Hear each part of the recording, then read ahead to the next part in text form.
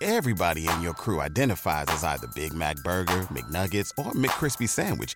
But you're the Filet-O-Fish Sandwich all day. That crispy fish, that savory tartar sauce, that melty cheese, that pillowy bun. Yeah, you get it. Every time. And if you love the Filet-O-Fish, right now you can catch two of the classics you love for just $6. Limited time only. Price and participation may vary. Cannot be combined with any other offer. Single item at regular price. Ba-da-ba-ba-ba. I had no chance but to get down, down, down, down, dance. Woo! Nothing left for me to do but dance. All these bad times I'm going through, just dance. Got candy in my ears tonight, big band. There ain't no dance party like a medieval dance party because a medieval dance party don't stop. Ever. During the late medieval and early Renaissance periods, chroniclers across Europe recorded peasants dancing uncontrollably for days. The largest and most famous of all these was the dancing plague of 1518 in Strasbourg.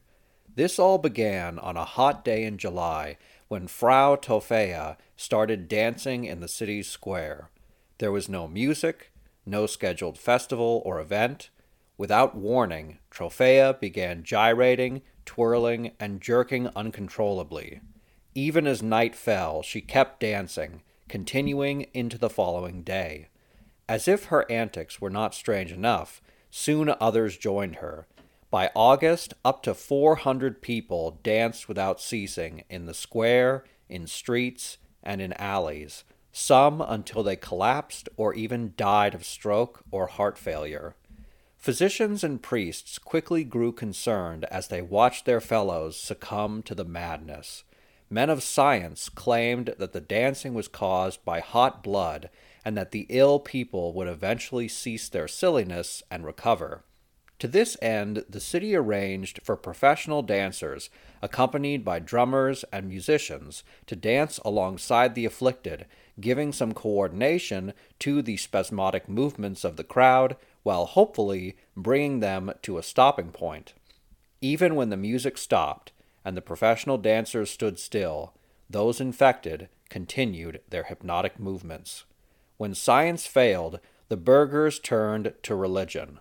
Fearing that some devilry was afoot, the city government banned music, dancing, and ordered a public penance.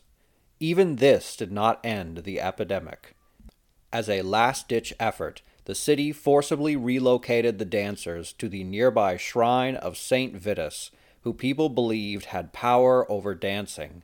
There the dancers were given crosses and red shoes and forced to walk around a wooden effigy of the saint in supplication. This strange episode continued into September when suddenly the dancing ceased. Chroniclers were rightly baffled at the sudden mania and its disappearance, perhaps fearing that it could reoccur without warning. Yet no such event befell the city again, at least none in such large numbers.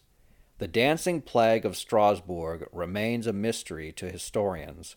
Some doubt that it even occurred, although the general consensus is that it did, given the ample sources chronicling the event. This bout of unrestrained boogieing almost certainly did happen, although debate remains over just how widespread and deadly it was. No contemporary source records any deaths, though later ones insist that there were. Moreover, there is disagreement over the number of dancers involved, with low estimates running at 50, while the higher end records 400. Now to the most important question. What caused the dancing? Demonic possession was a popular theory among the religious, though that has since fallen out of fashion.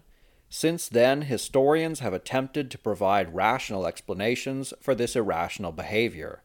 The go-to explanation for inexplicable behavior for many scholars is fungus, specifically ergot. This fungus often attaches to grains and is the primary substance used in the hallucinogenic drug LSD. While plausible, Ergot is usually blamed for all kinds of strange behavior, regardless of type or outward physical signs, and some historians claim that the demonic visions and activity in Salem, Massachusetts were fancies caused by this fungus. Given how geographically dispersed these were and the wildly different behavior it caused, dissident critics bemoan how ergot is used to rationalize widespread outrageous behavior for which historians have no reasonable theory. One camp of historians claims that the dancing plague was an example of mass hysteria brought on by the trauma of famine and disease, particularly from novel diseases brought over from the newly discovered Western Hemisphere, such as syphilis, of which Europeans had never encountered before. Still, other historians argue that the dancing plague was the product of a mysterious religious cult, whose activities and motives remain unknown to this day. We may never know what overcame the people of Strasbourg, nor those other afflicted peoples throughout the medieval period. These bizarre occurrences are just as weird and indefinable to us in the present as they were to those who experienced them. Pulling up to Mickey D's just for drinks? Oh yeah, that's me. Nothing extra, just perfection and a straw. Coming in hot for the coldest cups on the block. Because there are drinks. Then there are drinks from McDonald's. Mix things up with any size lemonade or sweet tea for $1.49. Perfect with our classic fries. Price and participation may vary. Cannot be combined with any other offer. Ba-da-ba-ba-ba.